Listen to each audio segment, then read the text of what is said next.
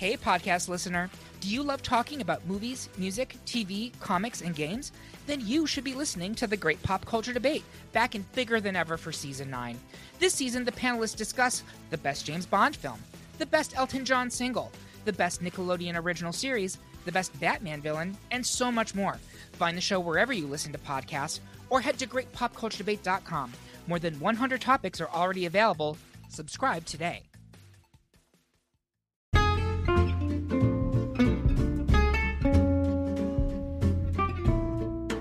Hello, and welcome to It's a Fandom Thing.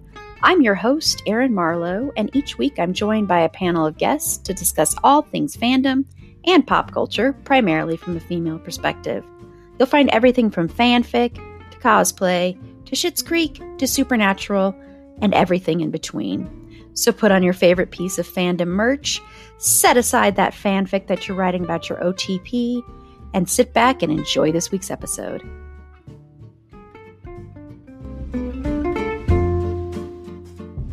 Hello, and welcome to It's a Fandom Thing. On this episode, we are talking about the other movie that also cemented my love of film when I was a young child, and that's Ghostbusters. Of course, the first one was Back to the Future, even though Ghostbusters actually was before, so it was kind of like they were kind of neck and neck. To me, the Ghostbusters and Back to the Future are the two movies that shaped my whole childhood in a lot of respects. So I'm very excited to talk about this one. And I've got Rebecca on with me, who has not been on forever. So it's just Rebecca. For so long. I know, since our Regency era. So this will be fun. You know, I love having big panels, but sometimes I really love the intimacy of two and just one other person because it's a lot more conversational. So I think this will be a good conversation. But if you don't know what Ghostbusters is, which I don't know how you don't know what Ghostbusters is, but Ghostbusters is a 1984 American supernatural comedy film directed and produced by Ivan Reitman and written by Dan Aykroyd and Harold Ramis. It stars Bill Murray, Dan Aykroyd, Harold Ramis, and they play Peter Venkman, Ray Stantz, and Egon Spengler, three eccentric parapsychologists who start a ghost-catching business in New York City. It also stars Sigourney Weaver and Rick Moranis and features Annie Potts, William Atherton, and Ernie Hudson in supporting roles. And of course, Ernie Hudson's character becomes the fourth Ghostbuster. So. Winston Zeddemore. Yes, and Sigourney Weaver and Rick Moranis have these amazing apartments in New York City that I'm like, how do you get these apartments? I know. How is she? I want to know how much, if you play for the New York Symphony Orchestra, I would love to know what you're making or what you would have made in about 1984, because I want to know how Sigourney Weaver affords that apartment. I know it does. It makes it, it's the most illogical thing about this movie. More illogical than a giant Stay Puft Marshmallow Man is this. No, that I buy. Yeah. I buy the Stay Puft Marshmallow Man. Yeah, the Sigourney Weaver apartment. No. That is also one of the most 80s decorated apartments ever 80s. It's true. Those but I remember couches. Yeah, I remember when I was a kid, though, and I also had a fascination with New York City. So I remember watching this as a kid and going, oh my gosh, I want that apartment. When I move to New York City when I'm older, I'm going to get that apartment. And I thought that was an average New York apartment. Oh, yeah. Up. As a child in the 80s, I was like, this is how all New Yorkers live. Like this. Yes. Very, very accurate. So just a couple of little facts on this. Aykroyd conceived Ghostbusters based on his own fascination with spirituality, and it was supposed to be a project starring himself and John Belushi, in which they would venture through time and space battling supernatural threats. But following Belushi's death in 1982, and with Aykroyd's concept deemed financially impractical, Ramis was hired to help rewrite the script to set it in New York City and make it more realistic, except for the apartment. I'm adding that in. It was the first comedy film to employ expensive special effects, and Columbia Pictures, concerned about its relatively high $25 to $30 million budget, had little faith in its box office potential. But of course, you know, it went on and it grossed like It earned $282.2 million during Mhm. its initial theatrical run, making it the second highest grossing film of 1984. And So I think that's it was the highest grossing comedy film until Home Alone came along in 1991. yeah. And the highest grossing film could also be called kind of a comedy of 1984 was Beverly Hills Cop. Oh, And yes. then, And yeah. that's why they couldn't get Eddie Murphy to play Winston Zedmore. Yeah. Because Yeah. Eddie Murphy took the role for Beverly Hills Cop. Yeah, and I mean, Facts. yeah, I'm looking at some of these movies and I'm like, these are movies eventually we will cover that were like in the top 10. Like you've got Indiana Jones was number 3 and the Temple of Doom was number 3. Gremlins was number 4, The Karate Yes. Kid number 5, Police Academy number 6, Footloose 7, Romancing the Stone 8, Star Trek 3, The Search for Spock. We will not be covering that on the show, just as a spoiler. I don't think we will ever cover that. It was 9. I have traumatic memories of that movie. I've never I seen cried. it, but I'm not a Star Trek person. But and number I cried a 10 lot. was the first Terminator movie. Yeah, you cried a lot. I have in actually it. never seen Terminator. You've never Fun seen fact. Terminator? Have you ever I've seen? never seen the first Terminator Terminator 2? movie. I've never seen Terminator 2. I saw one of the ones that was out in the theater when I was in college with a obviously now ex-boyfriend. And so there's a lot that I didn't understand watching that movie because I was like, I've never seen any of the Terminator movies. The second one is so good, and I remember it scaring the crap out of me as a kid, not or a teenager, not because it was like a horror film, but because of certain things that are in the second one. Huh, Oh, interesting. yes. I don't know why I'm all shocked by this, but It's one of every time I have waited for it to. I think it's been on streaming at some point and I missed it, but I keep telling people, I'm like, if somebody can give me a copy, I will watch it. I am not opposed to watching it. I just somehow missed it in the last 38 years of my life. I don't know how. well, someday you'll watch it. Someday. Yeah. If you can get Rebecca Jacobson a copy of the Yeah, Terminator. or if it's streaming, I don't know if it's streaming it's anywhere. streaming I'm sure anywhere. it's got to be streaming somewhere. But anyway, we will get back to Ghostbusters in just a second. But first, I want to know, Rebecca, what are you also into right now in pop culture? I was initially going to come to this podcast recording and talk about my obsession with the trash television series Love is Blind, because that has been my garbage go-to TV for the last couple months. But actually, I have a new favorite movie that I'm going to start telling everybody about that I watched last night on Shudder, one of our favorite streaming services here on the podcast. Mm-hmm. It is a French action thriller movie called Revenge. Oh, yes. Mm-hmm. So good. Yes. I saw it for the first time last night and I was just mind blown. I'm amazed. And now I'm recommending this movie to all of my friends. It's like, this is amazing. I love it so much. And for those of you who are worried that because it's on a horror streaming service that it's going to be like too scary for you, I would say that if you can handle the amount of blood in, say, a Tarantino movie, you'd probably be able to handle Revenge. Yeah, and I think that's a good clarification because there is a lot of there is trigger warning for sexual assault for that movie too. Yes. That's big a trigger warning. Big thing. But yeah, that's a good one. That's a good one. Yeah, I remember I think I watched that like a year or so ago, but yep, that's so a good. One. And there's what another a year or two. Well, I'm still going to keep singing the praises of Barbarian. So please go watch that movie. One of the best, just amazing horror movie. Anyway, but I also on Shudder is they have the 101 scariest moments. And I've only watched the first episode, so I know I'm behind. But so that's fun just to watch and see, because sometimes some of the moments they put on there, I can't come up with an example right now, but are not as scary to me as maybe to other people. So I think everybody has different things that scare them and affect them in different ways. So yeah, so we both have Shudder recommendations. I haven't been able to watch Shudder much because everything I watch is usually for the podcast. So unless it's on there, Okay, so let's get into Ghostbusters a little deeper and our feelings on it and the characters. So first I want to know, do you have any like special memories of seeing this for the first time? Because I'm assuming, because you're a little younger than me, that you did not see this in the theater, correct? I did not see this in the theater because it arrived in theaters the same year that I arrived on planet Earth. Oh, man. I'm sorry to make you feel old.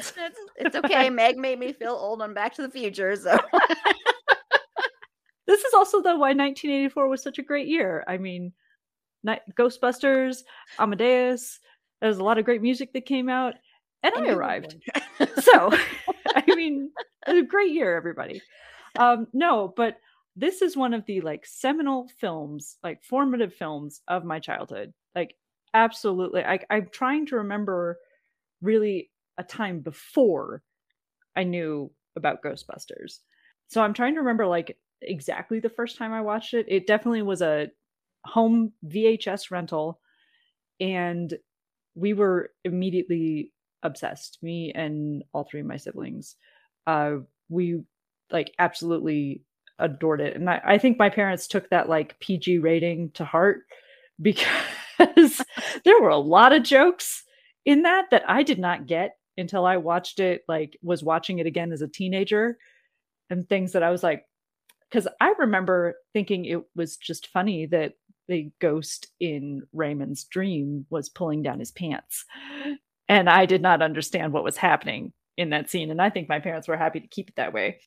But I remember it was, oh gosh, it was such a big like part of my childhood, including the fact that my first and only dance recital that I had, one of our dance numbers was to the Ghostbusters theme song. And wow. We had like, they gave us like little toy like blasters, like little squirt guns, and it was like, I remember like lift the blaster and tap, and then they like put a little like ghost on a string like in the middle of the stage, and they're like, chase the ghost during the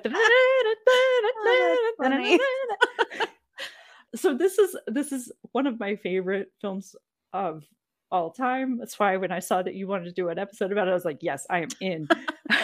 I don't care what I've got to cancel to talk about Ghostbusters. Have you heard the word of the Ghostbusters? I like, as far as like watching this as a kid, I remember being scared by parts of it, but also finding it really funny, and like having my first sort of like shipping moments between like Janine and Egon, like wanting them to like going like, they gotta get together, and then kind of getting to the end of the movie and being like, are they together? Are they not? Will Janine and Egon make it? Maybe. It was scary enough. It was a movie that when I was a kid, and I'm trying to think of when I would have first seen it, I probably was maybe 7 or 8. That sounds like about the right age. I remember being scared enough by the scary parts that I felt like I was watching a real grown-up movie. Like, this wasn't a kid's movie, but I was not so scared that I was like gonna go hide behind the couch or something. It didn't like give me nightmares or anything like that. My siblings and I definitely spent a lot of time then asking for Ghostbusters toys, because those were around in the late 80s and early 90s. There was a cartoon, which we also watched. I had a few of the comics. We had the Ghostbusters firehouse with the slime that came down like through the grate in the top. We would play with our backpacks as proton packs. And so we would pretend to chase ghosts around the house. And I think it's actually kind of funny that I've learned now as an adult that this sort of surprised the filmmakers that kids really loved Ghostbusters, because it wasn't it was a kids movie at all. But it became Like, very much a kids. The marketing just became totally aimed at kids. Oh, absolutely. Time, and we went for it hook, line, and sinker. I remember my brother one year for his birthday got one of the toy proton packs with the trap. And I was like, I am so jealous. But he would like, run around with it in the house. His favorite was Egon.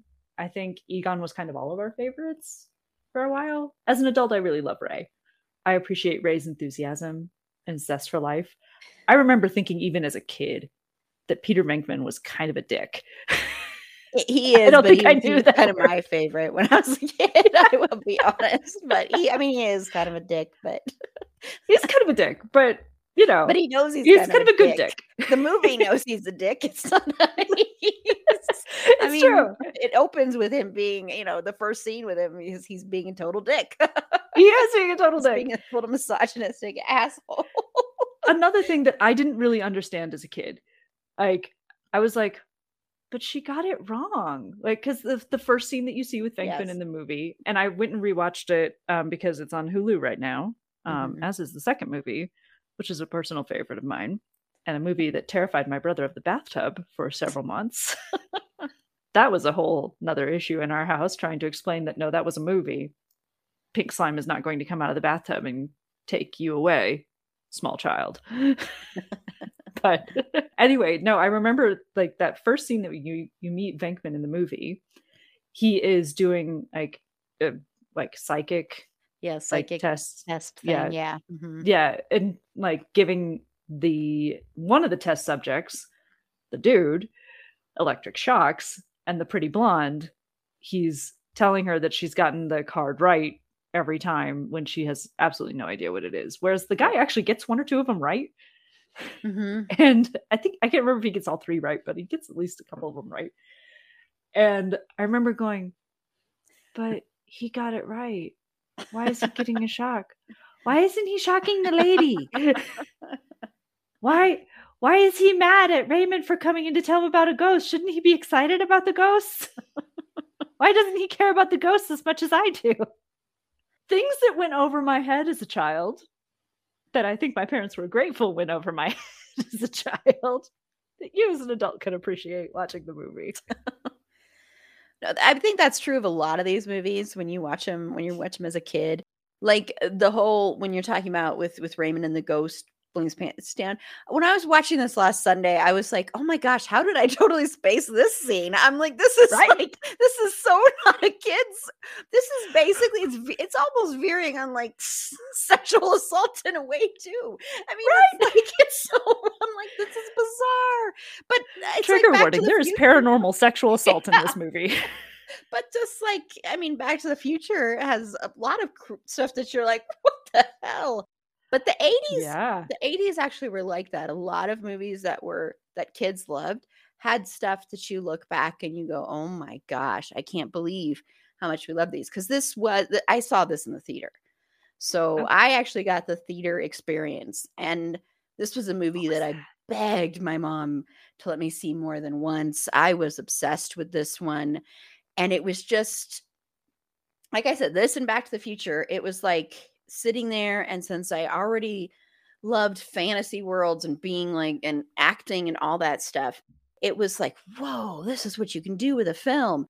And I already loved horror at a very young age. Like I said, I watched horror. My babysitter showed it to me when I was a kid. I know I shouldn't have, like Poltergeist was the first one I saw. Ooh.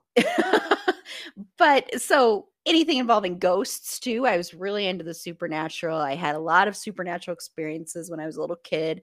So that intrigued me too. I mean, I don't think of nothing in this movie really to me is scary, except for I think when I was a little kid, the very first one in the library is kind of freaky. When you're little, it's really kind of freaky. But other than that, nothing is really too scary in this.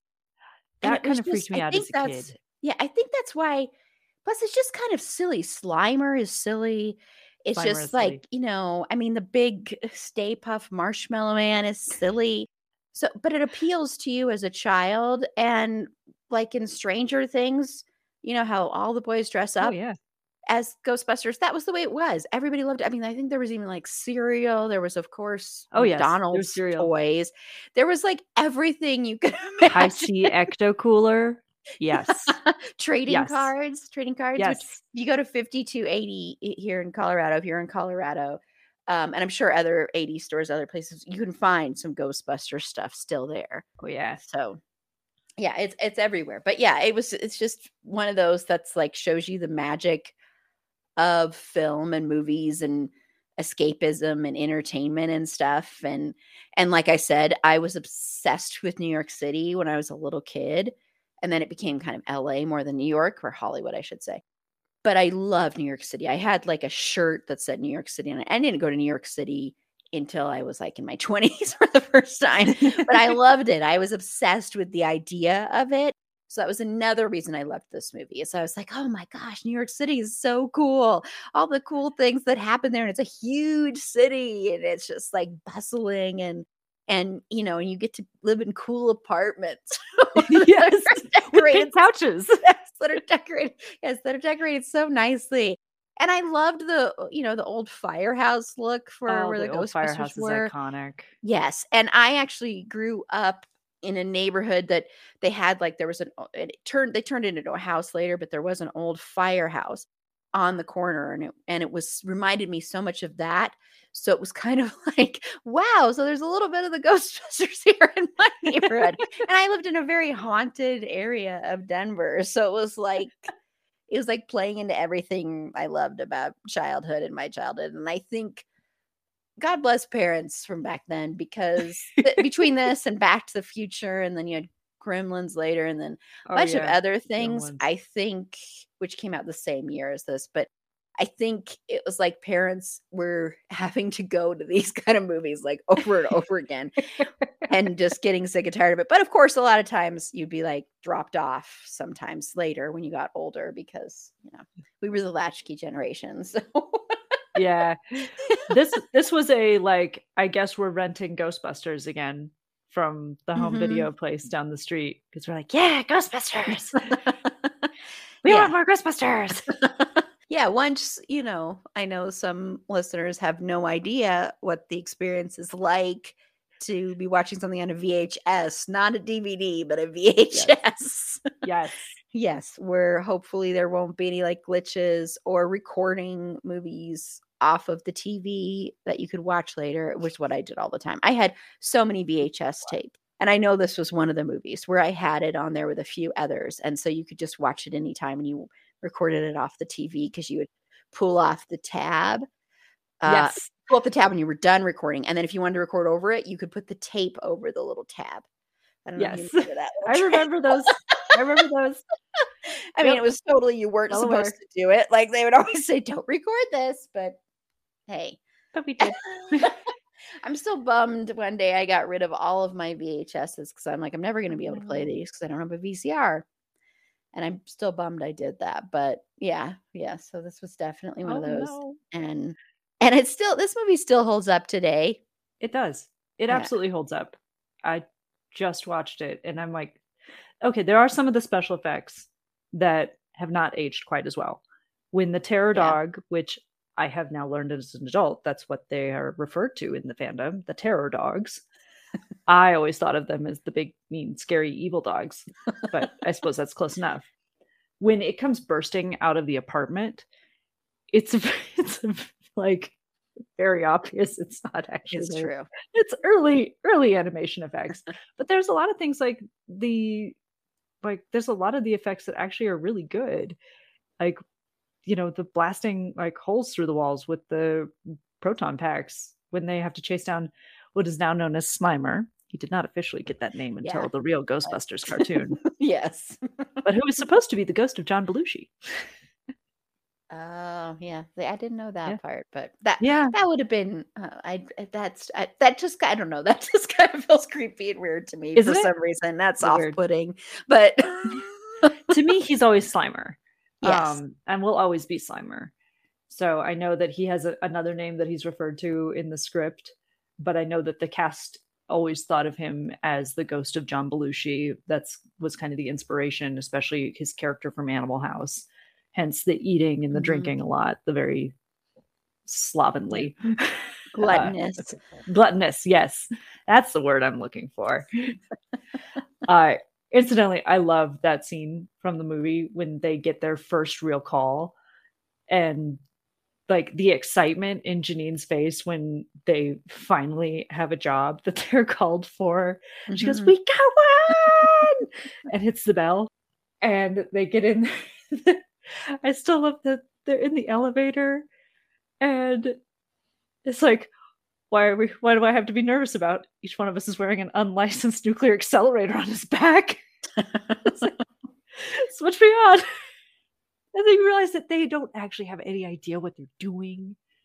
But They Well, I have mean, no the idea. thing, Like, how could they know what they're doing? It's not. I mean, they're just. yeah, It's not like this they is don't. something that's like a proven. I mean, yes, you had mediums and you had the Warrens who were scam artists, and you had stuff like that, but you didn't really have like No this. one had So caught a ghost. That was yeah, kind of a new idea. Like catching yeah, a ghost, like they were exterminators. And I knew yes. that like kind of, yeah, again, coming to the realization when I'm a little bit older, like, oh yeah, they're like exterminators. They're like exterminators for ghosts. Well, their outfits are very reminiscent of what Yeah. you would see an exterminator dressed as. So, Yeah. or With the even like jumpsuit. or even like a painter. Yeah. It's they're this like kind of almost manual labor type job that they just destroy everything. And I always kind of wondered if all of their jobs after that involved as much destruction, or I wonder if they got better about catching the ghosts and therefore didn't cause as much damage. Well, you'd hope they would. You know, but we don't know. Like we see the like little media blitz afterwards when they become really like famous and they're just, walking out of, basement apartments, garden level apartments in New York City with the steaming trap, and they're like, but they're still like, they come in like covered with slime and stuff. So, and talk about how like they've been working overtime and not going to get any sleep. Having nightmares or having sex dreams, I guess, about ghosts. Well, let's talk about the characters, because I think, this doesn't work without these characters, no matter who your favorite is or not, and without the cast, of course, that plays them. So we'll start with Peter Venkman, of course, played by Bill Murray. One and only Bill Murray. Yes, the one and only Bill Murray. This is a very Bill Murray role, I want to say. It's so like Bill Murray. Nobody else in the world could play this role the way it's No. played, I don't think. So I know you said this is your least favorite of them. Is that correct? Probably. Like, okay. If I met the Ghostbusters in real life, who would I leave like the dinner with going, God, what a dick? And it would probably be Peter Venkman. Yeah. I do have a love for Peter Venkman though, because it's because of Bill Murray. I know originally their plan was to cast John Belushi for this role. And I cannot picture John Belushi playing this. Because Bill Murray is able to bring just enough, he's just sleazy enough that I'm like, okay, you're the hustler in this group. But you are also like, it's good that you're the hustler because the other two wouldn't be able to make a business out of this without you. So you have a purpose. He's just sleazy enough that you're like, you're kind of a dick, but he doesn't actually push it too far. Like, yeah, there is like, I find that like rewatching this again many times as an adult, especially considering some of the portrayals of men pursuing women that we got in 80s movies, he certainly like shoots his shot with Dana. It's like, I'm going to take you out to dinner. Like, you're going to love me by the end of this. And she's like, bye. Get out. Like, oh God, you're hitting on me. But he doesn't like, she does agree to go out with him. He certainly is persistent. But when she is possessed, he has the, at least like eventually gains some restraint to say, oh, okay, no. Like, at first he's like, oh, we doing this? Oh no, we should not do this. You are possessed. Side note, I caught while I was watching this recently, he says that he's given her Thorazine, which is a date rape drug. Well, Thorazine is also used a lot in like in like when you're having a psychotic episode, or if you're very like if you can't calm down or you can't sleep or stuff like that. So it's not it's medically it is used to calm down people when they're like calm down. So I was just like, wait a minute, where did he get this?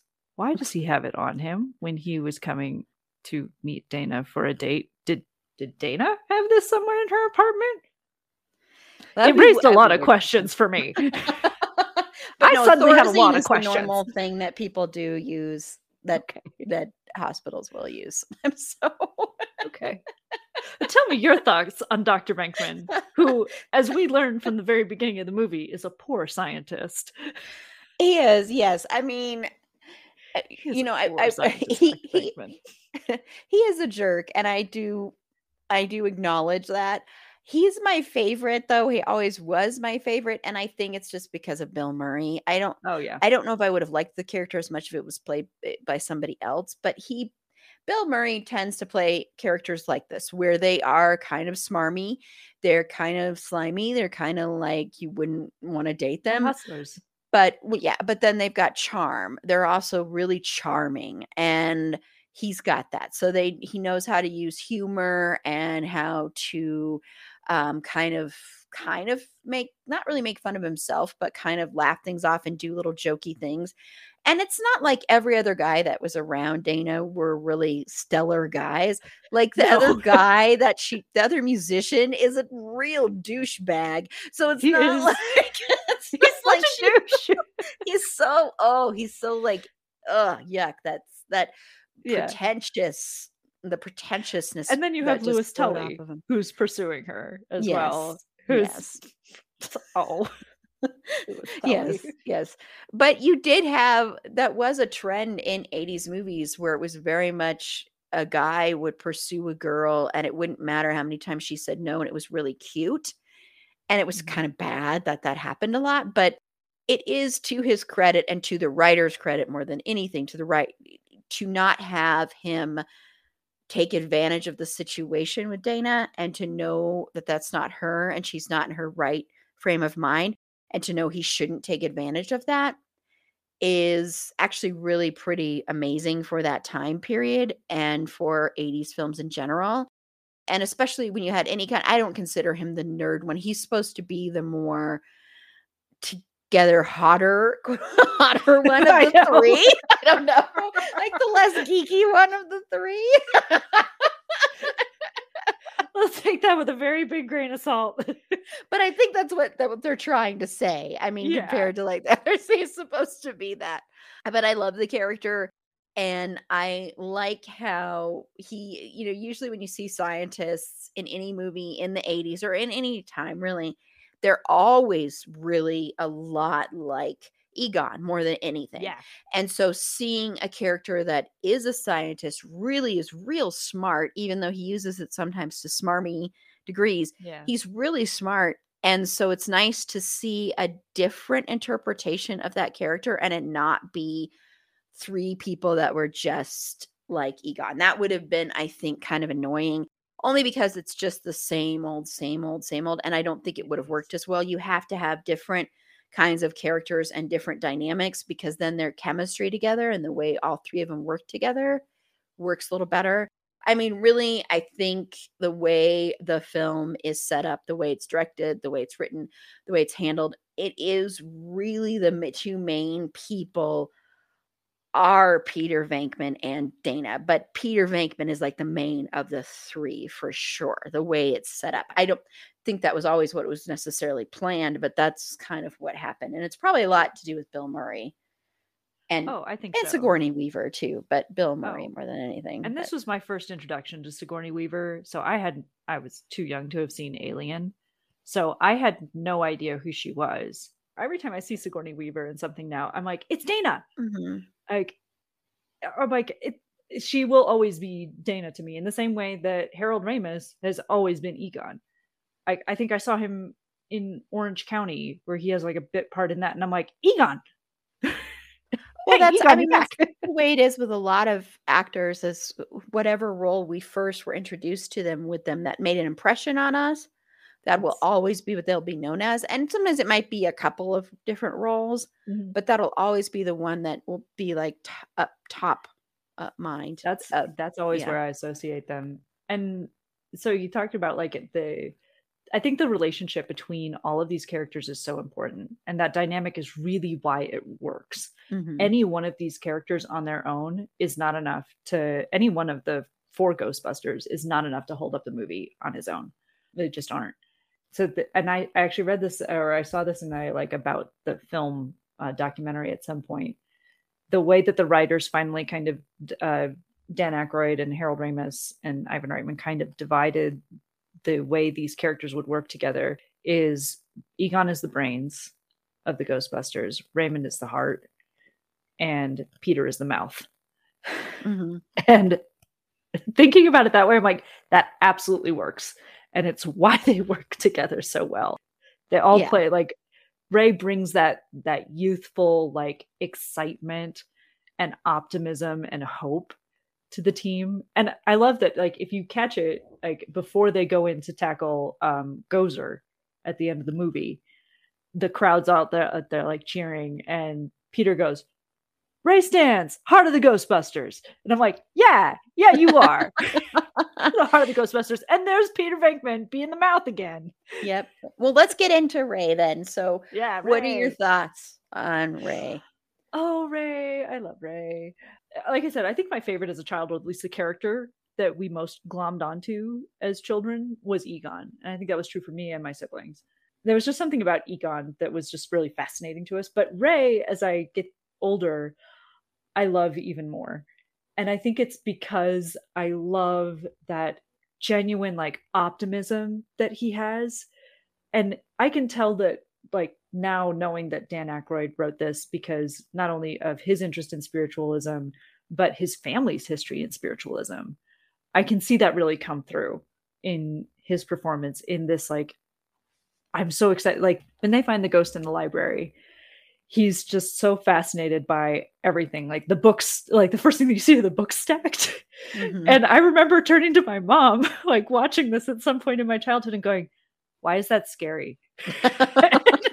And she goes, well, basically having exactly Peter Venkman's reaction. Like, yeah, it's a really high stack of books. But he's like, wow, look at this. Like, this is, mm-hmm. And like, one of my favorite parts from him in this first movie ever is when Peter, as the mouth of the group, tries to talk to the ghost in the library and gets nowhere. The ghost just shh. Mm-hmm. And so he's like, I'm out of ideas here. And Ray's like, it's okay. I got this. I have an idea.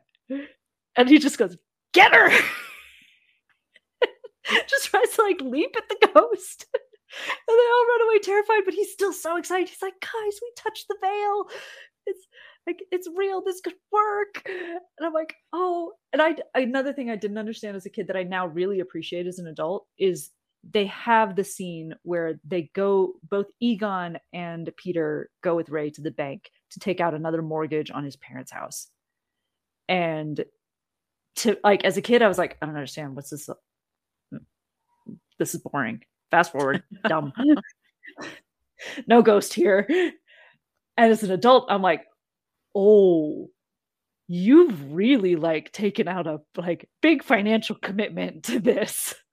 A third mortgage. And then Egan's, like, back there calculating, like, the interest alone will be $95,000 for the first year on the mortgage.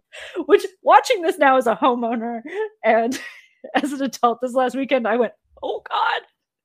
Also, oh God, that's so sweet that your interest rate was that low in New York City, or is somewhere in New York.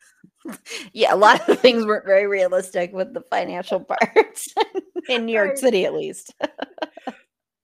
But I think, like, without that enthusiasm, you don't have me as a kid. I don't know that I would have even gotten as sucked into it, because I would have been like, whoa, ghosts. I think that's cool. But without that fascination there, I think it would just be purely a business opportunity, and it would just lose the heart of the movie. Yeah. And Ray, if somebody asks you if you're a god, you say yes. I think as I got a bit older and watching the movie, when he like turns around to look at Peter, and Peter's like, yes. And Ray turns around and in his total naive, like, honestness is like, no. Mm-hmm. Gozer asks if he's a god. And I'm like, dude, you could lie. Just say you are. Say you are. Just, yes, sure, you're a god. You're a god here. Yes. It's fine.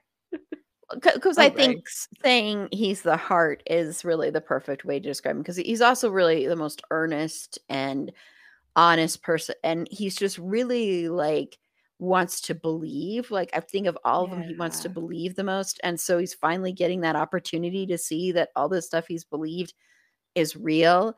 And to him, Yeah. he's doing like such a great service for the world kind of thing. So I think Yeah. that's the way he views it is, and that's why with him not lying and saying he is a god, it makes sense with his character, because Peter would have lied in a heartbeat, because he doesn't Yeah. have that same kind of compass where he's like, oh, Nope. whatever, just it's a little lie.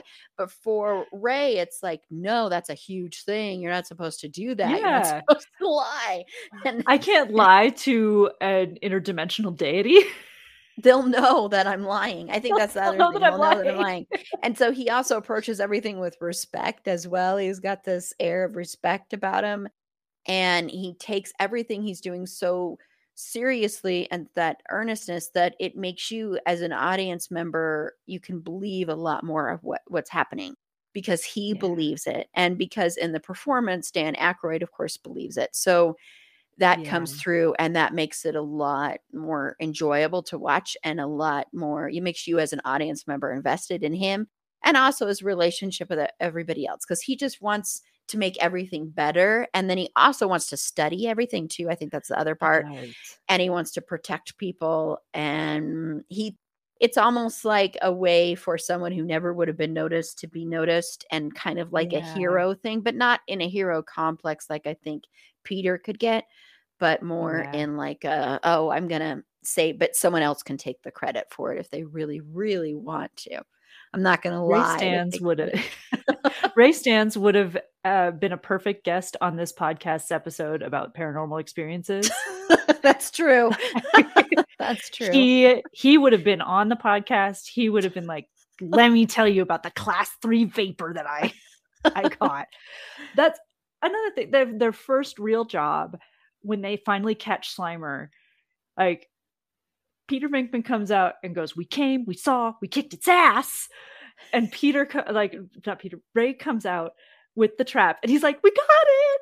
Yeah, This is what it's we that call it. And he's like earnestness. repeating vapor, real nasty one too. It's just like so excited. And it's as if it's like if you're the bug kid in school that was Yes. fascinated by bugs, and everybody else is creeped out by the centipede that you've caught, but you're like, look, it's a centipede. Did you know that they're poisonous?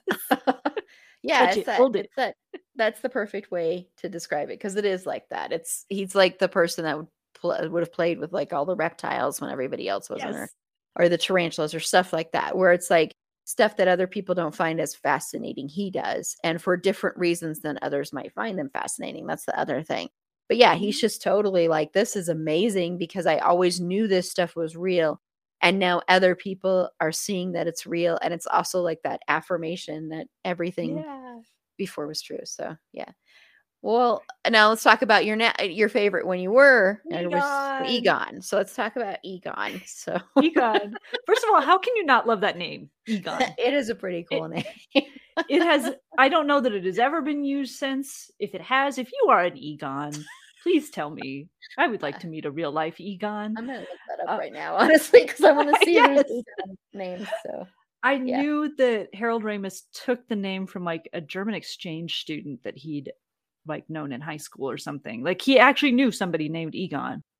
But there was something, and it's kind of hard for me like thinking back on it, like why was Egon so fascinating to me as a kid? I think first of all, I was fascinated by science as a child. I am not actually a scientist, but I work with scientists now. And so there was something so very appealing to characters like him and Spock that could be so very rational in the face of what would otherwise terrify most people. And I loved how very meticulous he is about their pursuit of the paranormal. Because this, if we get into this is the most conservative, like 80s dream of all time. I can talk a little bit more about this, but he has this true, like for Ray, this is about belief. For Peter, this is a business opportunity. And again, this is why the three of them work so well together. For Egon, there is a true science and meticulousness to this.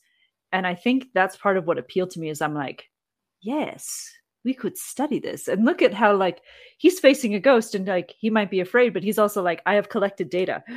Like I will collect like that, like when the critical moment where Peter Venkman gets slimed by Slimer and he goes, he slimed me. And he's like, he had contact. He got slimed. And Ray, Egon on the other end just goes, that's great. Save some for me. And I'm like, yes, that is a scientist who's like, cool. You okay, buddy? Collect a sample. We need to study that. Mm-hmm. And I love that he was the one who came up with like the proton packs and how they would work. Like that's really him and Ray like working together to like figure out, would this work? Is this gonna like, will this trap a ghost?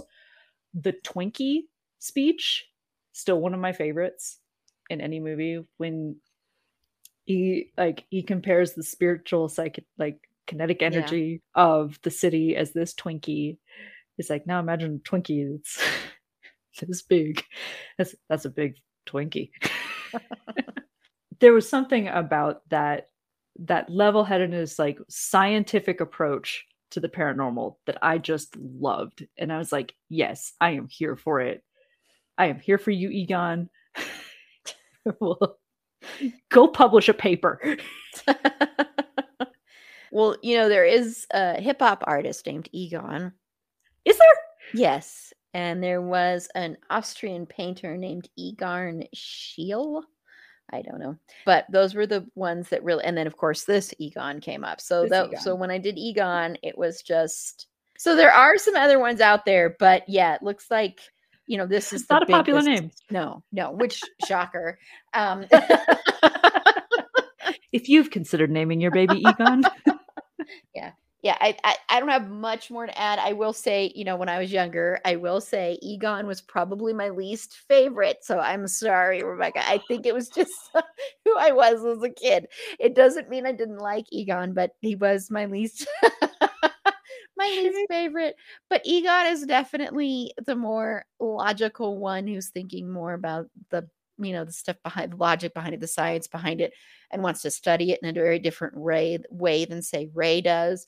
And he doesn't care as much about the financial aspect of it. It's more proving a scientific theory or proving like what it might actually be or what is creating it, or that kind of stuff. So it's kind of like him and Ray work really well in that area, and Peter is kind of like the one that just kind of comes in there and can be more of the face of the operation, I think, because I don't know if they would have been as successful if they didn't have Peter, only because they wouldn't be as outgoing, especially Egon, but they wouldn't have been able to put the face there that could have been like, okay, we're definitely going to call on them. The one who can handle the interaction with the customer. Yes. So this is something I didn't notice until I was much older, but when they leave the ballroom after they've caught Slimer and they start talking money with the hotelier, with the hotel owner, manager, whatever he is.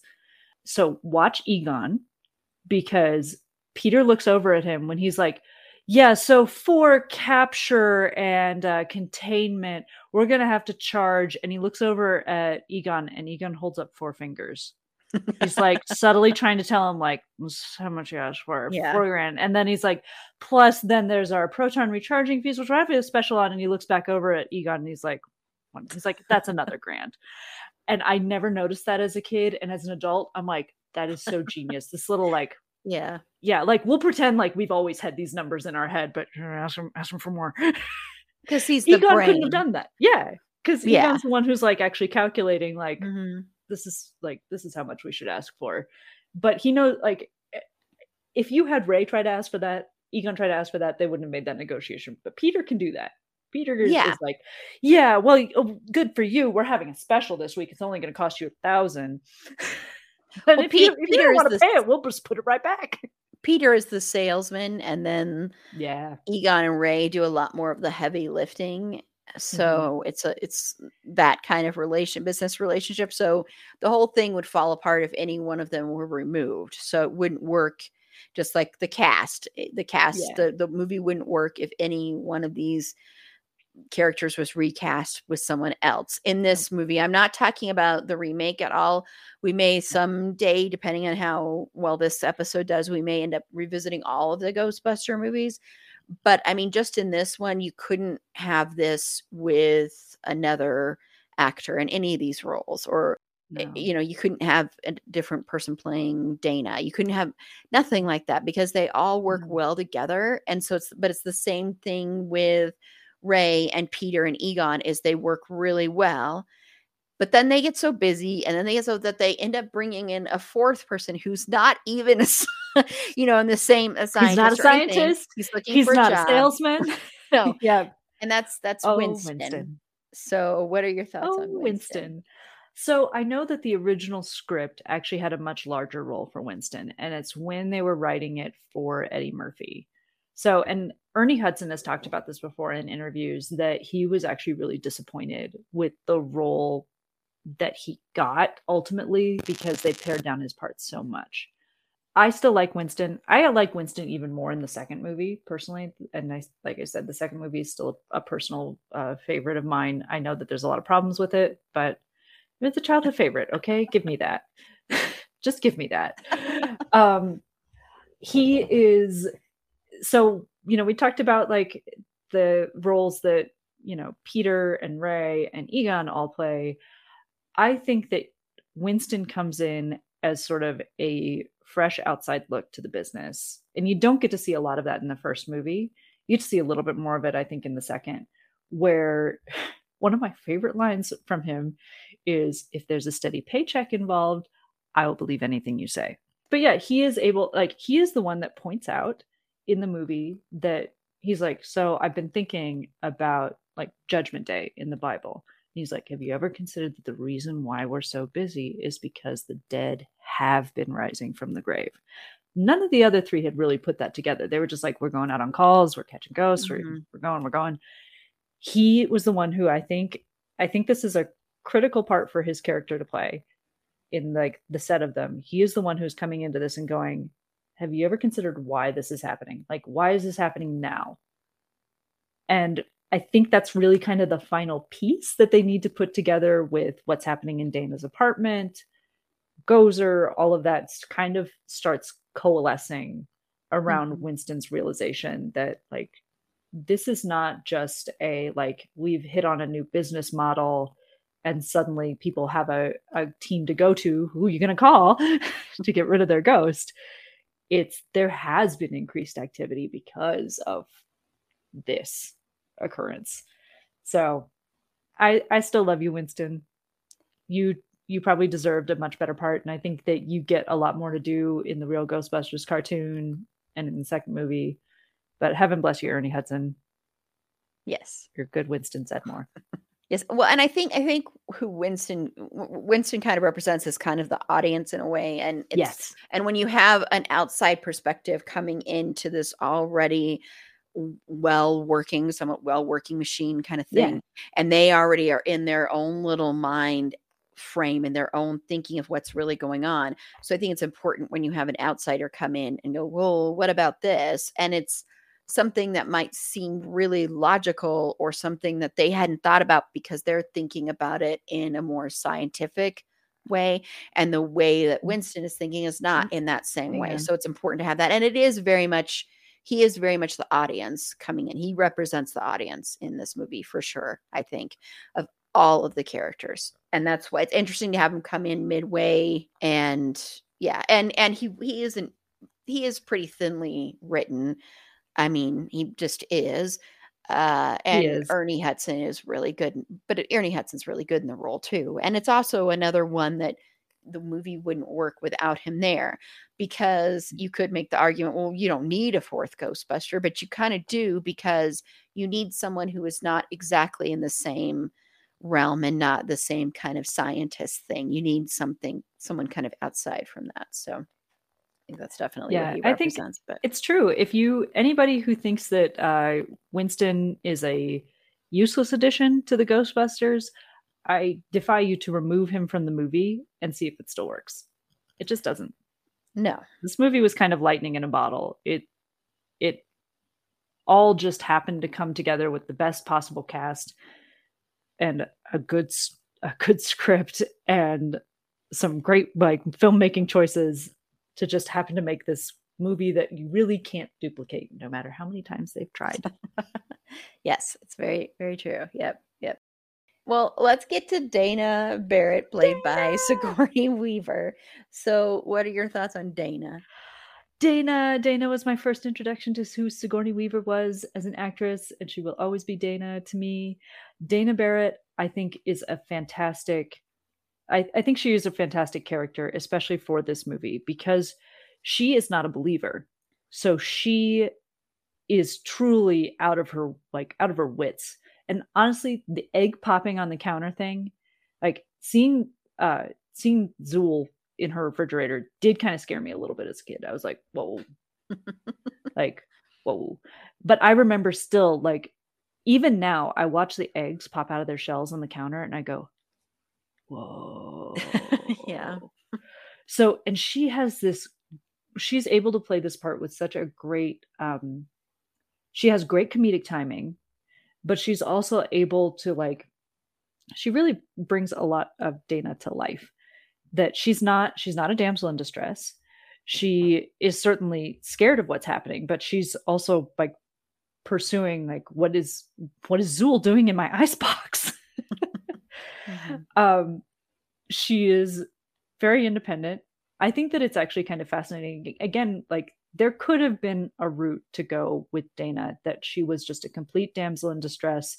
She could have fallen right into Peter Venkman's arms, and they don't go that route. And I'm so glad that they didn't. And they actually let most of the cast, I have learned from looking into this and years later, improvised a lot of their lines, including Dana, including Sigourney Weaver. She improvised the line, "You're not really a scientist. You're more like a game show host." And I still love that line. I'm like, yes, you are more like a game show host. One of my favorite lines from her is when she is possessed. Also, the scariest part of the movie, in my opinion, the claws of the pterodogs popping out of her chair and grabbing her and dragging her into the kitchen. That scared me as a kid. It still kind of scares me as an adult, watching it, going, oh God, how do they possess Dana? I'm not sure I want to know. That taking on watching her transform into one of the pterodogs also was oh no. But she is able to play that range through the whole movie. And I'm like, that only Sigourney Weaver could have done that. I love her. I also wanted her apartment. Yes. I also wanted to know how much as a kid, because I did play the clarinet. I was like, so how much does it pay to be part of the New York Symphony Orchestra so that I could be Dana Barrett? No. You wouldn't even be. No, you wouldn't be in that place. No, but I don't think I'd even be renting the top floor of the firehouse. Yeah, unless she had I don't know, rich uncle. I don't know why I said rich uncle, but somebody left her money or something. Yeah. I don't know, but yeah. I wanted to be her. This is someone that I wanted to be, because she's not only because she's living in that amazing apartment and she's in New York and she's more the artist type, but also because the thing with Sigourney Weaver is, and she's kind of unique in this, is that she's so extremely sexy, but she's also she's never the damsel in distress. She's got this very strong a strong command of her body. She uses her body in this very interesting way, where she can be very seductive, when she is possessed. And I have to say, when I was younger, I loved that red dress so much. Oh, me too. I was like, that red dress is cool. I'm like, I also genuinely thought for a long time that she'd just taken I don't know, some scarves that she had and just tied a belt around them. I didn't realize that was a dress. I thought this was something that Zuul was yeah, we'll just take some scarves and wrap it around me.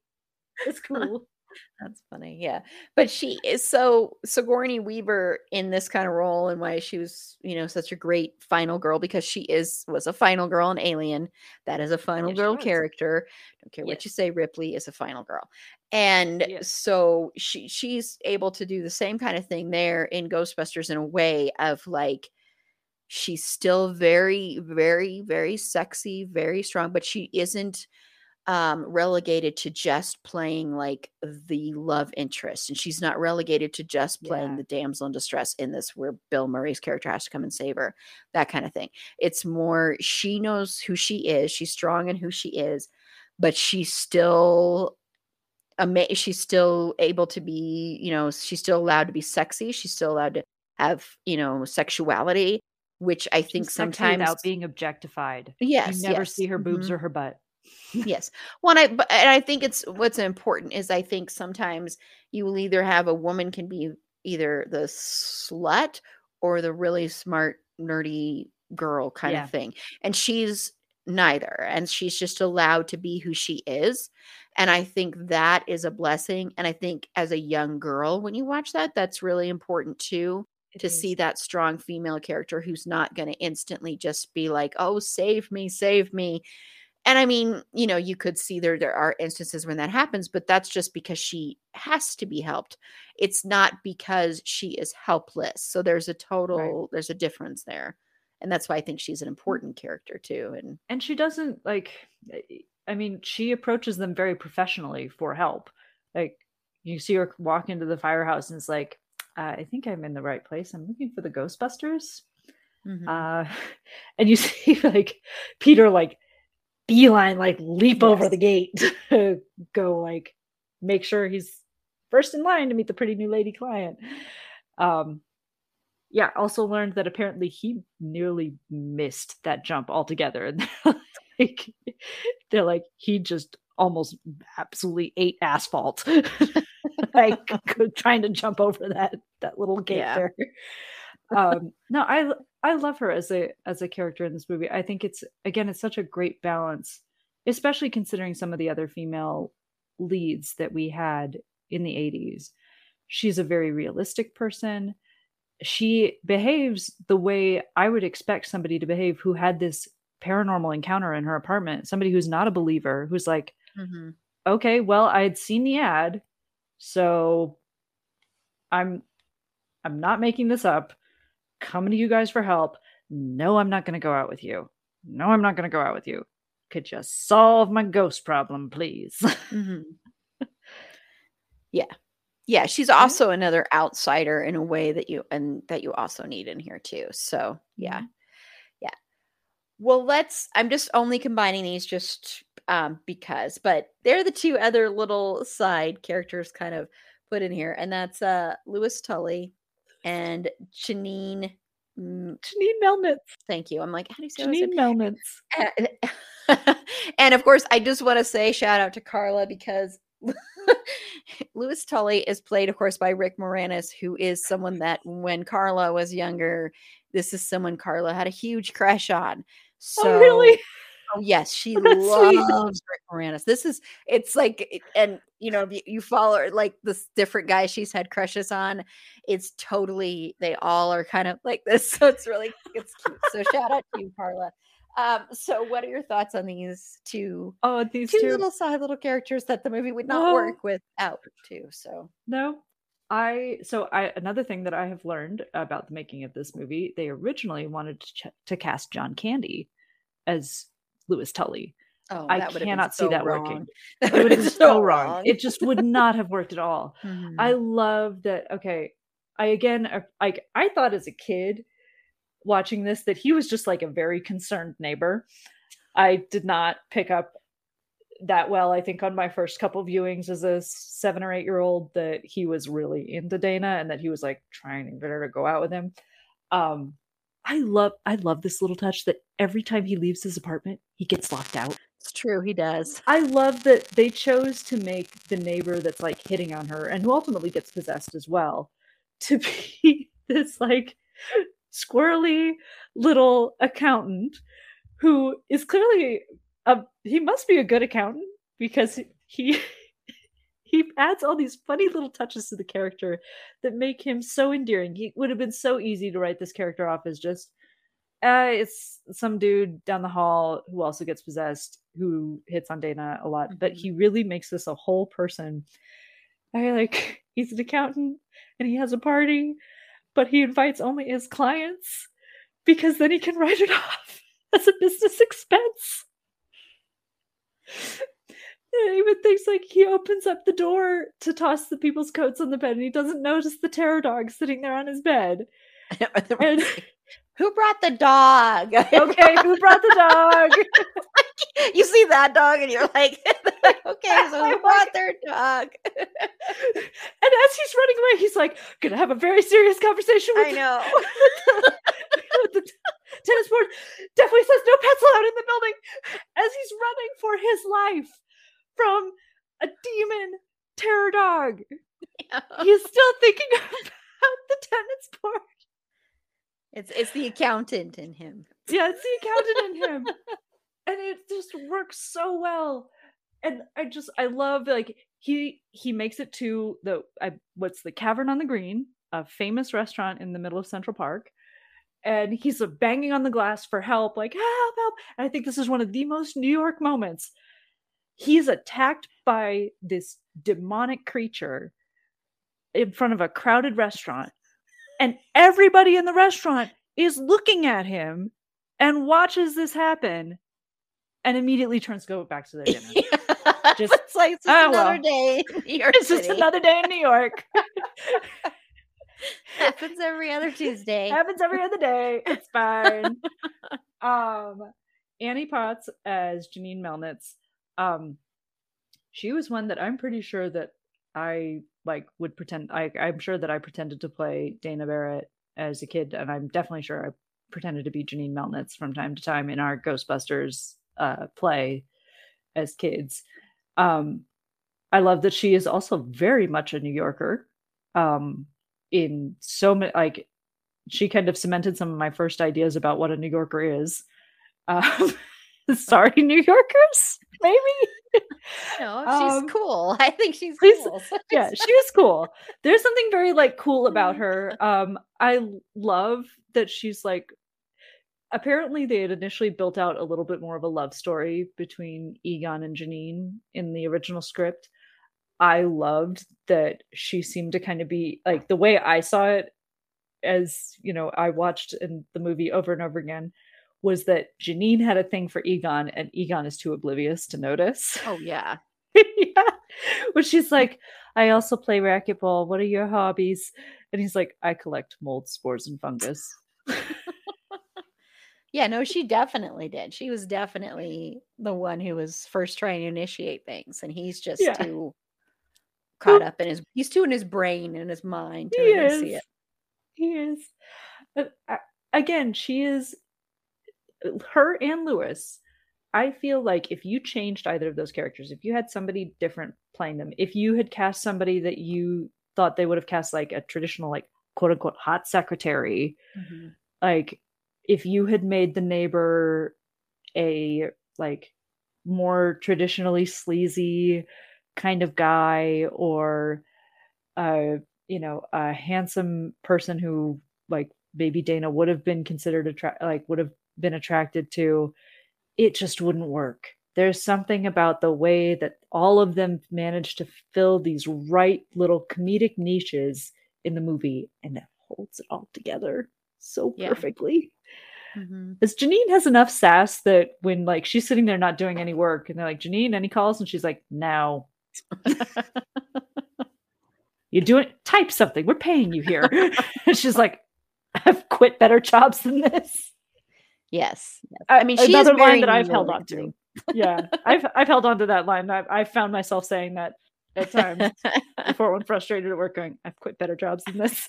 Well, I think Annie Potts is kind of an underrated actor in a way, and she did a lot of, she was in Designing Women, of course, but she did a lot of character roles, and of course I love her in Pretty in Pink. Love her so much in Pretty in Pink. And so she is kind of that character actor, and so she does this so well.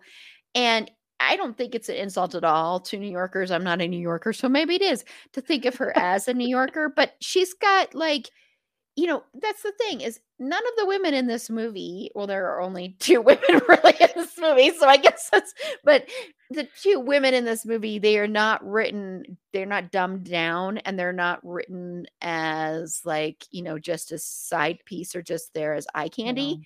And that is, I appreciate. And it's the same thing with her. Yes, she is a little minor character, but she's very important.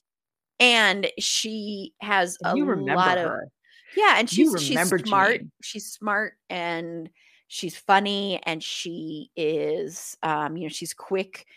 She's quick with what she's going to say. She's not going to take any BS. I think she's great. And it is funny that Egon just takes her flippin' ever to realize how much she likes him, because it is like, just like, dude, but he's just too into his stuff to really notice her. And it's not anything like against her. It's just, he's just so wrapped up. He just can't read those social cues. Yeah. It's just little things. And then he finally kind of, picks up on later, but it's just not really on his radar at all. And he's not thinking about that. And then with Lewis falls into an 80s trope in some respects of the geeky, nerdy guy who also is kind of creepy with women. And he is kind of creepy with Dana. I will say, I think he's very, doesn't seem to be taking no for an answer at all. And yes, so is Peter's kind of creepy in that way too. But with Lewis, they always did that where it was like the nerdy guy who like is really creepy with women, but it's actually not creepy. It's funny. And then eventually he'll get the girl. And I know that's not really what happened in this situation, but that's what would happen a lot. And so he's kind of that same character in a way, but he's still really funny and amusing. And you kind of feel bad for him that he keeps getting locked out of his apartment, especially when he gets locked out when he's having a party and all of the are locked him out. It's like the guests open the door for him. It's like that's his apartment. No one's gonna let him in. It's another great touch that Sigourney Weaver put in her performance of Dana Barrett that I've only noticed like upon a millionth watch of the movie. You notice when she gets like every time she gets to like Tully's door, she like starts to tiptoe. Like, yes. Oh my God, like no, and then like you see that like little look on her face of like, shit, he opened the door. Like, how does he always know when I'm coming past the door? Yes, which makes you think like, what is he like? Got his ear to that, or he's looking out his peephole? And he's just like waiting for like, does he just know her schedule that well? Comes, yes, which is creepy as hell. Creepy. That is so flippin' creepy, because then that means he's somehow like, I'm just picturing now he has like this little like chart, or he has like a notebook, and he takes. That's really creepy.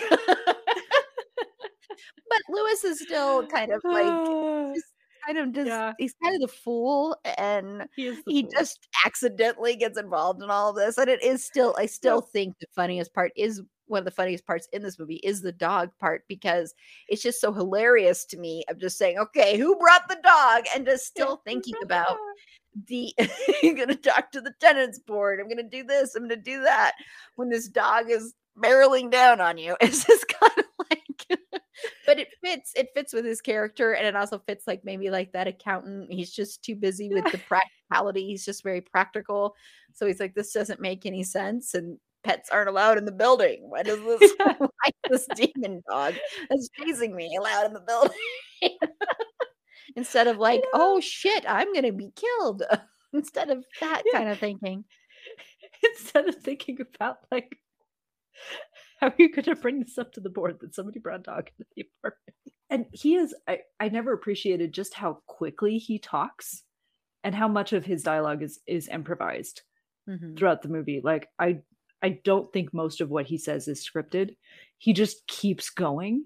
And that's kind of unusual for some of the nerdy characters of the 80s, where like you can tell it's almost like a nervous tick for him. Like he sees Dana and he's like, by the way, you shouldn't leave your TV on when you leave your apartment so loud. And he's like, it's okay. I turned my TV up really loud too, so maybe everybody thought that.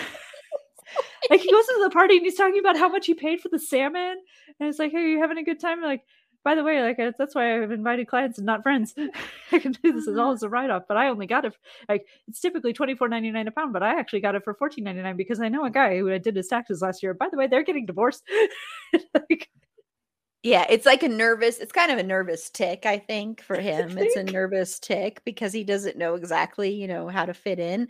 And so I think he's probably done that since he was like a little kid. He's probably like always been like that. And they were just like, oh, there's Lewis again.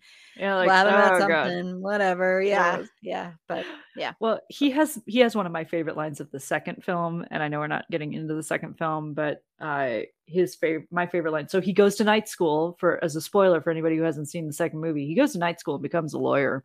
He's the same person as a lawyer as he is an accountant, but he approaches the judge and asks for leniency, and he goes, "Because one time I turned into a dog and they helped me. Thank you." Yeah.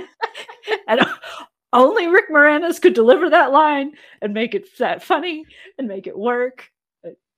Yeah, I know. Well, now what I want to, because we already talked about the chemistry and all that stuff and the impact, but I want to know your conservative theory for this movie. Okay. So let me take you back to 1984. This is under Reagan. Mm-hmm. The conservative, body of thought under Reagan era politics was, these are important things for you to keep in mind as we dissect this movie from this lens, which is that first and foremost, private sector commercialism, capitalism is good. The private sector can solve problems that the government can't or won't. Second, not only is it good, it is better at it than academia, than government. These are all bad things. Those are bad. Mm-hmm. Those cannot solve the problem. This was a very prominent idea in conservative thinking in the Republican Party, particularly under Reagan era politics. This was kind of like the lay of the land. And this is why I think Ghostbusters is actually the perfect Reagan era conservative dream movie. So we start the movie with ghosts. This is a supernatural pest of a problem that the world is not entirely ready to believe, but is clearly out there. You experience it, you witness it. We start with our characters in academia, where they are given no credit, no proper Ray says that they gave them facilities, but they're clearly not being supported very well. And they're pretty immediately upon actually encountering a spirit, you would think in a scientific field, having found concrete proof of the thing that you're trying to prove would be a boon to your university. But within the academic field, they are not producing papers. They are chastised by the dean of the department, saying, "You are a poor scientist, Dr. Venkman." Because, as he points out, he is a terrible scientist. He has bad theories. He's not publishing papers. He's kind of a sleaze with the students, hence why Venkman Burn in Hell is written on his door. But immediately they are thrown out of academia. So Peter sees this as an opportunity because he is one of the good protagonists in this Reagan era dream film. This is an opportunity. Ray is nervous because academia was steady. Academia gave them a paycheck. Academia gave them facilities. As he put it, we don't have to produce anything. And that there is one of the key, remember this, Reagan era conservative dream world. Academia doesn't require that they produce anything. So, kind of useless. They go into starting a small business. Small business, conservative backbone of America, right? Okay. They take out a loan. They work really hard. They are going about this in the proper small business development, pull yourself up by your bootstraps way, with a unique business idea to fill a niche that they have clearly found in the market. Now, where's our big villain in this movie? Who has come to shut them down? Who causes all the big problems that end up leading to the disastrous results that culminates at the end of the movie? The EPA. That's true, yeah. Who is the big slime? Sure, Peter Venkman may be a little bit skeevy. He might be a little bit of a slimy salesman, but he is making sales. He is supporting their business. Their business is growing. It is doing great. And who comes along to shut down that profitable business? The EPA. We don't actually get, like, he is painted as the greatest villain in this movie. I also love, this is one of my favorite lines of the movie, when the EPA insists on shutting down the reactor, essentially shutting down their ghost containment system, even though they keep telling him that's a bad idea, that's a bad idea. And if you're watching this from a like conservative, small business is good, government oversight is bad frame of mind, absolutely. You just have this, government bureaucrat come in and say a bunch of things about like, we don't know if this is environmentally sound. I'm not going to listen to what you have to say. Shut it down. Oh no, big explosion. Look at what you did. Bad. There we go. EPA, bad. What happens? All the ghosts come back out into the city. So our small business here, who was doing the like good market thing of catching all the ghosts, now can't keep up with the problem. And it has become a citywide problem. The city, however, also government, can't fix it either. Not only can the city not fix it, the church can't fix it, as the bishop comes into the mayor's office and says, if I were you, I'd start praying. Because the mayor is at his wit's end, and that's when he calls upon our private sector heroes, the Ghostbusters, to come and solve the problem that the big federal government ultimately caused and that the smaller city government cannot fix. The Ghostbusters need to solve. And what do? They do solve it. They do save the day. Everybody knows that the Ghostbusters are good. The city was at their very mercy. And that is why this is a conservative movie like Dream World of the 1980s. Wow. That actually makes so much sense, because I know when I was rewatching this in the EPA thing again, I was like, what the heck? Why were they painting the EPA so horribly? But that actually makes perfect sense. And it actually is kind of sad now, because I'm like, I love this movie and I hated Reagan, the Reagan era politics, all that greed is good, all that kind of stuff, which is what that was all about. It is so icky and gross to me. And Reagan was such an awful, awful human being, awful president. And so it's like, oh my gosh. Well, and now Rebecca has now ruined my childhood. I'm just kidding. For those who have, may not remember me from earlier episodes of this podcast, I actually got my undergraduate degree in film studies.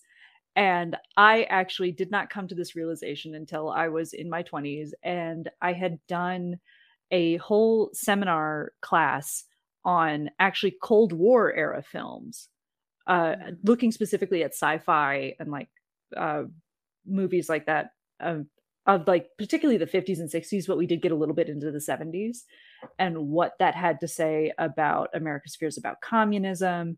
And so it was after going through that class that when I went back to Ghostbusters and having learned then a bit more in my adulthood about exactly what, life was like under Reagan. Because again, I arrived in 1984 at the same time as this movie. So I have very vague memories of Reagan kind of being president towards the end of my childhood, but I can't say that I actually knew anything about Reagan politics or really experienced it as, he was president. Mm-hmm. But then understanding it then as an adult, I looked back and went, oh man, this is really a story of small business, private sector, like enterprise capitalism good, government bad. Like ultimate story. And I'm sorry if it has ruined the movie for you. No, it's just interesting because I was a kid, so I wouldn't have picked up on that stuff. But I don't know that it was intentional. I don't think it was necessarily intentional by the creators. People who made this movie aren't like conservative as far as I know, or no, so I don't know that it was done intentionally, but I think there's a reason why it worked so well in the 80s. Mm-hmm. And I think it's a reason why in like say the remake of the Ghostbusters in 2016 and I haven't seen Ghostbusters Afterlife, I haven't so either. I can't really comment on that one. But I think it's why you don't have that, like, the tone isn't quite the same around the Ghostbusters, and particularly their relationship with like the government. It does come up again in the second movie. And in fact, the second movie starts with, oh, the government really screwed us because effectively the city sued the Ghostbusters for all the damage. Which Wow. I have to say is kind of genius that they included that, because as an adult, I'm like, yeah, you blew a hole in, like, as far as the city's concerned anyway, you blew a hole in an apartment building. Like, the streets were cracked, there were buildings damaged. Like, how many car accidents are we like now responsible for? Sure, they go sue the business, and as far as the movie's concerned, sued them out of existence. And once again, the city has to come crawling on their knees to the Ghostbusters to save them from a supernatural threat because the government can't handle it. Wow. Thank you all. Good night. I'm like, my mind is just because it all makes perfect sense, and It all makes sense yes, now. yes, It's also why they put the EPA. It's also why it works in this time and place to make the EPA the big bad guy that comes to ultimately throw a wrench in the works and cause chaos. I don't think it would work any other way. And it's one of these things that I feel like the movie is just so incredibly well balanced, and it's the script is tight enough that I think if you changed out that Walter Peck for, I don't know, a building inspector or something, it just doesn't quite work. There's something about the EPA coming in with a sort of, and again, once again, this is trade secret versus this is for public environmental health and good, clash head to head in that first conversation between Walter Peck and Peter Venkman, where he's like, I need to see the facility. I need to know what it is. I'm worried that you're working with noxious gases or toxic chemicals. And Peter says, no, get out. Like, effectively, those are trade secrets. We can't tell you. And piss off. And he gets mad and comes back with a police officer and some dude to just like pull the switch. So this leads to one of my favorite lines of the movie, where they're all confronting each other in the mayor's office after the explosion at the firehouse, when the power grid is shut down, the ghost containment is shut down, and all the ghosts are re-released. In which they're trying to explain to the mayor what happened, why there was this big explosion downtown, why all of these ghosts are now causing havoc all over the city. And Ray says to the mayor, everything was going fine until Dickless here shut off the power grid. And Walter Peck goes, they caused the explosion. The mayor says, is this true? And Peter goes, yes, Your Honor, it's true. This man has no dick. That right there is sort of 80s conservatism, whole commentary on regulatory agencies such as the EPA. Yeah, sure, this man has no dick. Wow. I just want to point that out. Okay, You're well, welcome, ladies and gentlemen. Now go back and revisit your favorite 80s films, and I will tell you exactly how they fit into the 80s zeitgeist and the political and socioeconomic circumstances of the time. Now that you've Next time we'll be talking about Fast Times at Ridgemont High. Oh gosh! Now that you've effectively ruined my childhood, I am totally kidding. You didn't, but it's just so accurate that I'm kind of like, wow. So You're welcome. Thank you for that. You're welcome. So now we're gonna about these things though. The next time you rewatch Ghostbusters, pay attention to how academia first slights them. And academia does nothing. Like, even as they've clearly proved the existence of ghosts, there's no outreach then from the university to be like, gee, you clearly were right. Would you like to maybe host a seminar for us? Would you like to guest teach again? Nope, they're just out. Wow. Yeah, no, very true. So, okay. Well, on that note. No, that was really interesting. So, and I know Rebecca's not playing, but it's time for 6 Degrees of Finn. And I know I want to apologize. I know I said that I would have the intro song for this segment, by the beginning of September. That obviously didn't happen since this is airing on September 30th is when we're dropping this episode. So this obviously hasn't happened. It's because I just have to find the music. The lyrics were written a long time ago by Carla. Carla's going to be singing this song. I've heard some of it. Like, it's not fantastic, it's fantastic. I know that's one of the lines. So we will have an intro song. And, Finn, you never contacted me. You never, about singing this with Carla. So, you're out of luck. And you missed an opportunity, Finn. I know. To sing a song about yourself. But it is time to play Degrees of Finn Wittrock. So I used Bill Murray. And Bill Murray was in Zombieland with Woody Harrelson. So, spoiler there. That was for a long time. You weren't supposed to know that Bill Murray was in Zombieland. That was the spoiler for that movie with Woody Harrelson, who was in the film Midway with Aaron Eckhart, who was in My All-American with Finn. So that's the first time we have used that movie ever. Go listen to my appearance on my podcast, Brain Twin Jen's podcast, my streaming bubble, where we did the whole episode about Finn Wittrock to get all of my opinions on this movie, My All-American. That's all I'm gonna say. I love you, Finn. But if you want to play the listener version of 6 Degrees of Finn Wittrock, the films and shows will be changing here soon because we update it every month. But head on over to our website. It's a fandomthingpod.com. Go to the page titled 6 Degrees of Finn Wittrock and submit your guesses to how Finn is connected to the movies and shows listed there for a chance to win some merch.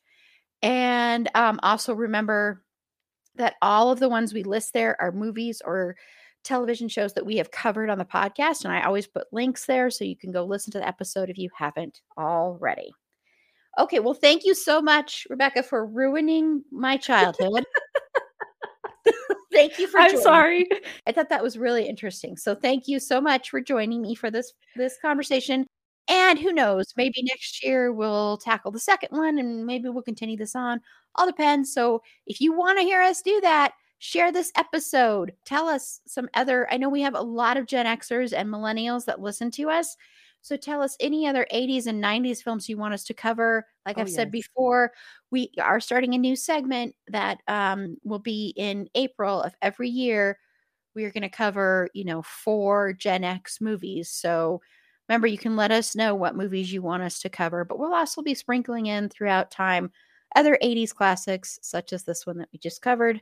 So thank you again, Rebecca. So if you want to tell everybody where they can find you, if you want them to find you.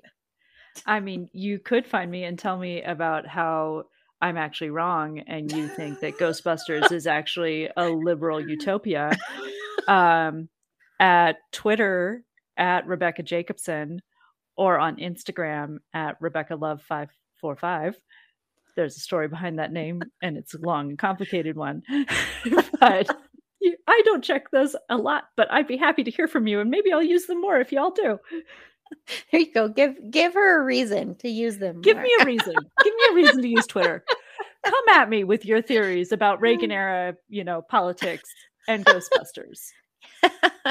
Yes. Give her that. So, and this is Erin. You can follow me on Twitter at eAprilBeauty. The E and the A and the B are capitalized. Be sure to like the show on Facebook at facebook.com/itsafandomthingpod. On Twitter at fandomthingpod. No it's in that one. On Instagram at It's a Fandom Thing Pod.